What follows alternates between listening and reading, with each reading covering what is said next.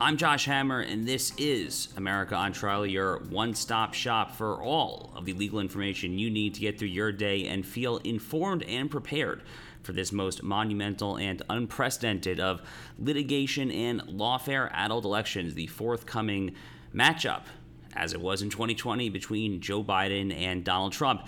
It's a heck of a news cycle and a heck of a busy week out there, so let's not waste any time. Let's go straight to Around the Horn. Looking at our legal calendar there, we, of course, as we covered on this show already this week, we had the three-judge panel issue their ruling when it comes to presidential immunity or lack thereof, as the case may be, for former President Donald Trump as pertains to Special Counsel Jack Smith's sprawling federal probe there in Washington, D.C. This is probably the highest profile of all four of the criminal prosecutions against Donald Trump. This is the federal probe that is alleging wide-ranging conspiracy to overthrow democracy and to overturn the election and January 6th and this and that, the false electors. This is the juiciest of the four. It's the Merrick Garland appointed special counsel, Jack Smith. And we got that ruling from the three-judge panel this week. We covered it in depth earlier on this show. Go ahead and listen to that episode for all of the legal analysis.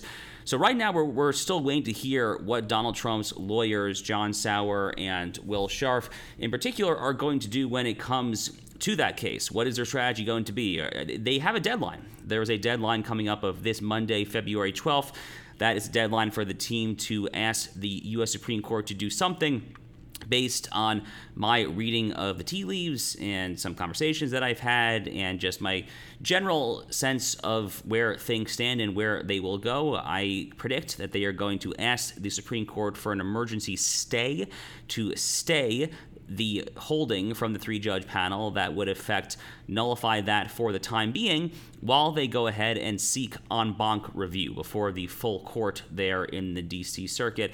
I think that makes the most sense when it comes to trying to run out the clock, proverbially speaking there, and also raises the possibility of getting a blistering dissent, possibly, because it's not going to go their way. The D.C. circuit is a 7-4 Democrat majority court when you look at who nominated the 11 judges there, but it does raise the very intriguing spectacle of possibly getting a blistering dissent from one of the two more fiery Trump nominees there, Judge Katsas or Judge Rao. That decision from the Trump legal team could come any day. Again, the deadline for what to do when it comes to the Supreme Court there in the Jack Smith federal probe in D.C. is this Monday, February 12th. We'll find out more there coming up any day. Big news as well on the Fani Willis case in Georgia. So this case is just turning into an absolute poop show. I mean, this thing is just a topsy-turvy, upside-down debacle no matter how you look at it. Donald Trump, I cannot emphasize how lucky Donald Trump is getting when it comes to Georgia. This was supposed to be the most dangerous of all four. That case is totally in the toilet right now. The latest shoe to drop is you had a tweet from Congressman Jason Smith. He is an influential congressman. He's from Missouri. He's there. He's the chairman of the House Ways and Means Committee, but also involved in various other committees. And he had a tweet just yesterday on Wednesday. He tweeted, quote, "White House visitor logs confirm that Fulton County DA Fani Willis and her lead prosecutor, that would be Nathan Wade, had multiple hour-long meetings with the President of the United States." So there was a lot of smoke here. You had a lot of allegations from Trump co-defendant in Georgia, Michael Roman. We were set to learn more at this forthcoming evidentiary hearing before Judge Scott McAfee there in Fulton County next week. But here you have a U.S. congressman who is now saying that he has ironclad proof based on the White House visitor logs that she actually was there meeting, not just, according to Congressman Smith of Missouri, not just with the White House counsel's office, but actually with the big guy himself, the doddering dolt from Delaware, the senile commander-in-chief, Joseph R. Biden. I mean, this is truly damning stuff if true. Jason Smith's tweet cannot be separated from Congressman Jim Jordan's newly announced subpoena of Fani Willis as well. He announced that on Friday. This thing in Georgia is just totally going upside down. Once again, say what you will about Donald Trump, he really does have the best enemies imaginable there. Big news if we actually have Fani Willis dead to rights when it comes to visitor logs. Expect this to come up at next week's evidentiary hearing in Fulton County when it comes to Jack Smith. Finally, when it comes to Around the Horn, before we get to our big news of the day and our deep dive, our final Around the Horn item today, We are still expecting a imminently forthcoming report from Robert Hur. He is the special counsel who was assigned to review Joe Biden's own classified documents retention scandal when it comes to the Penn Biden Center. All signs, based on all of the leaks, all of the mainstream media outlets are reporting that this is going to be a tisk slap on the wrist sort of thing. There are no expected criminal charges to drop there or anything of that nature. But it's going to be interesting to see at least how much Robert Hur can amp up the rhetoric at a bare minimum there. What kind of political implications will there be? Recall that Joe Biden was grossly mishandling his own classified documents. He had them in his garage in Wilmington, Delaware, in the home, oh, by the way, where his prodigal, drug-addled son, Hunter Biden, happened to be living in and out. Probably not the kind of thing you want around someone like Hunter Biden, these top-secret classified documents. He had them all about his office in this Chinese Communist Party-funded apparatus, the Penn Biden Global Center for Diplomacy. So it's extraordinarily sloppy, to put it mildly. It kind of reminds me of the whole Hillary Clinton 33,000 deleted email scandal with Jim Comey back from the 2016 presidential election cycle. Unfortunately, if I'm making a prediction here, I think similar to the way that Hillary Clinton got off in 2016, that's probably what's going to happen with Joe Biden. But again, we are expecting an imminently forthcoming ruling from Robert Hur, just as we are expecting an imminently forthcoming verdict from Justice Arthur Engoron, who is the New York State judge overseeing New York Attorney General Tish James's sprawling fraud fishing expedition into the Trump Organization. That verdict also should be imminently forthcoming within the next week or so. So with all of that around the horn out of the way, we turn to the news of the day. What is the No Spin News all about? You know that this is a fact-based analysis news program. You know that. We avoid speculation. We don't do conspiracies here. We don't do party politics here. We're not nonpartisan. That's wrong. Not that.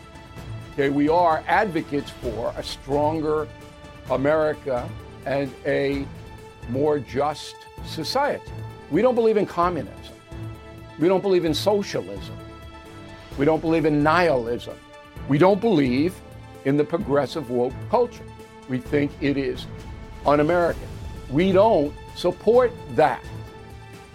So you should know what we are, and it would then crystallize what we do.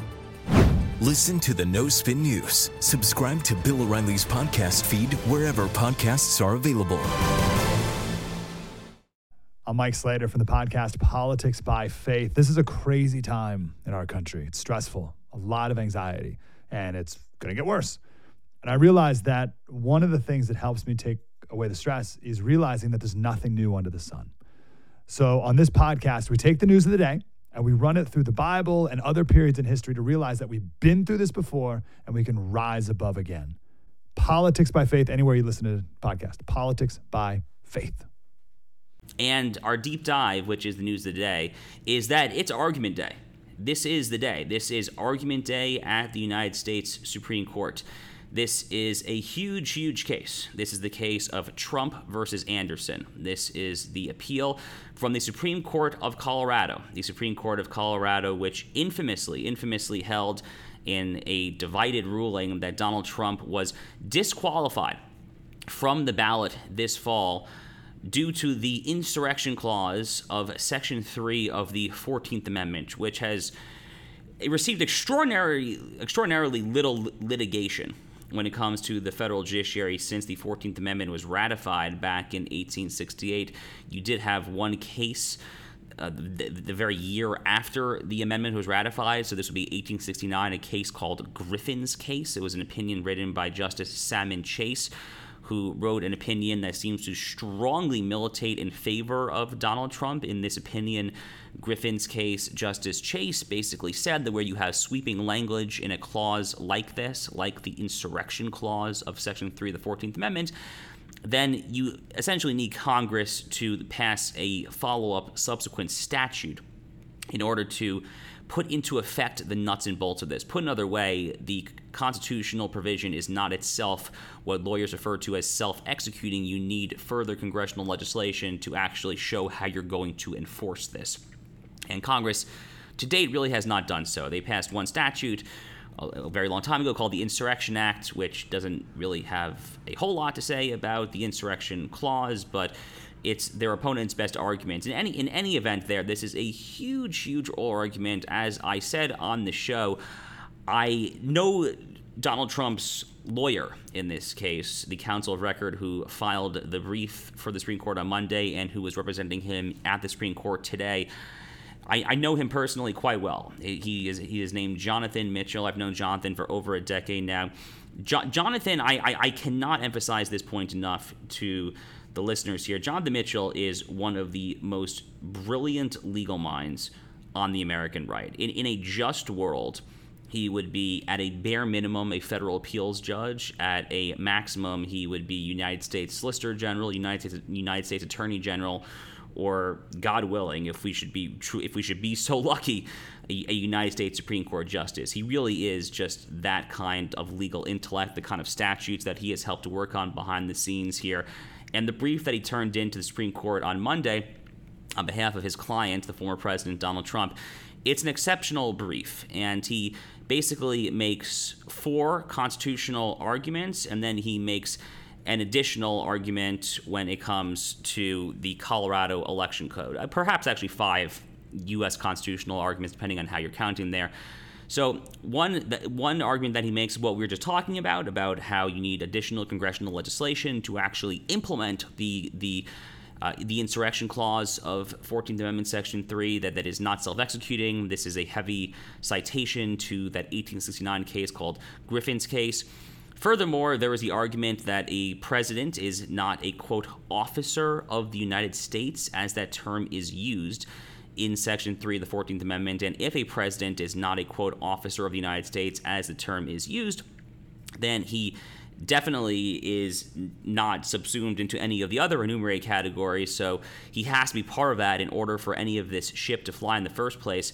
By the way, as an aside, really interesting article in the New York Times dropped yesterday, all about a somewhat obscure legal academic who I actually have known, not necessarily on a closely personal level, but we've been in touch a lot over the years, a guy by the name of Seth Tillman, who is a somewhat arcane and obscure constitutional theorist. Professor Tillman actually doesn't even teach in the United States. He teaches in Ireland, which is really interesting and pretty unusual for a religious Jew. I speak from knowledge here, from personal knowledge, to live in Dublin, Ireland. But he's been putting up some really brilliant constitutional scholarship over the past few years, especially during the Trump era, mostly alongside his frequent co-author, my friend Josh Blackman, a law professor in Houston, Texas. And this New York Times profile is really articulating the work that Professor Tillman has done when it comes to this very argument that Jonathan Mitchell, on behalf of Donald Trump, advances in this brief, which is that the president is not a, quote, officer of the United States, as that phrase is used in Section 3 of the 14th Amendment, and therefore, on those grounds, which are totally independent additional grounds to the whole argument when it comes to Congress and self-execution, that the argument fails there as well.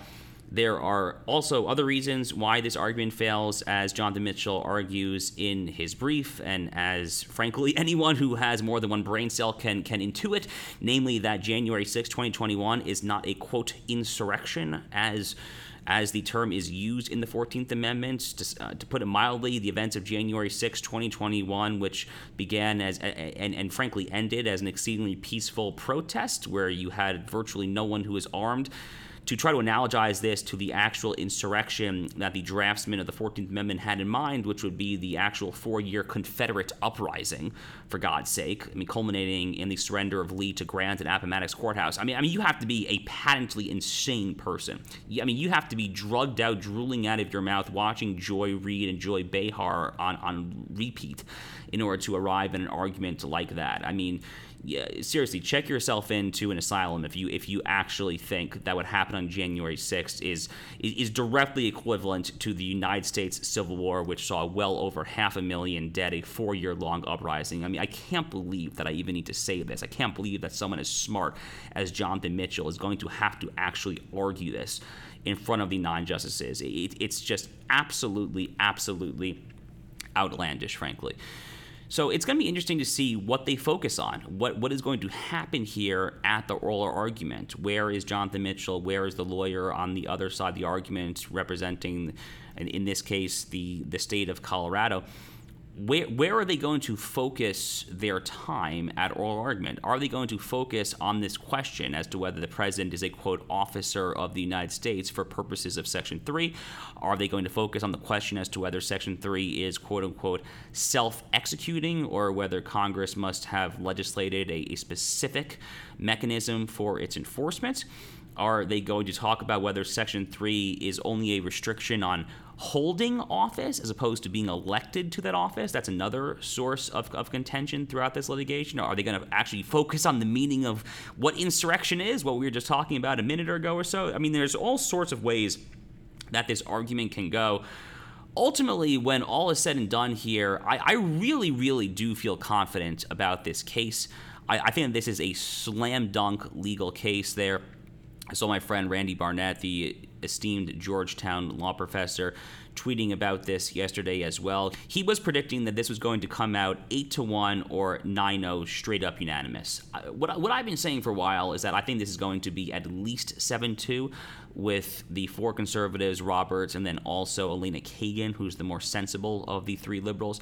I think it's going to be at least that 7-2 coalition, but I honestly think that this is a big enough slam dunk case where it definitely would not shock me in the least if this thing ends up being a 9-0 unanimous decision. Regardless, this is a huge, huge day at the United States Supreme Court.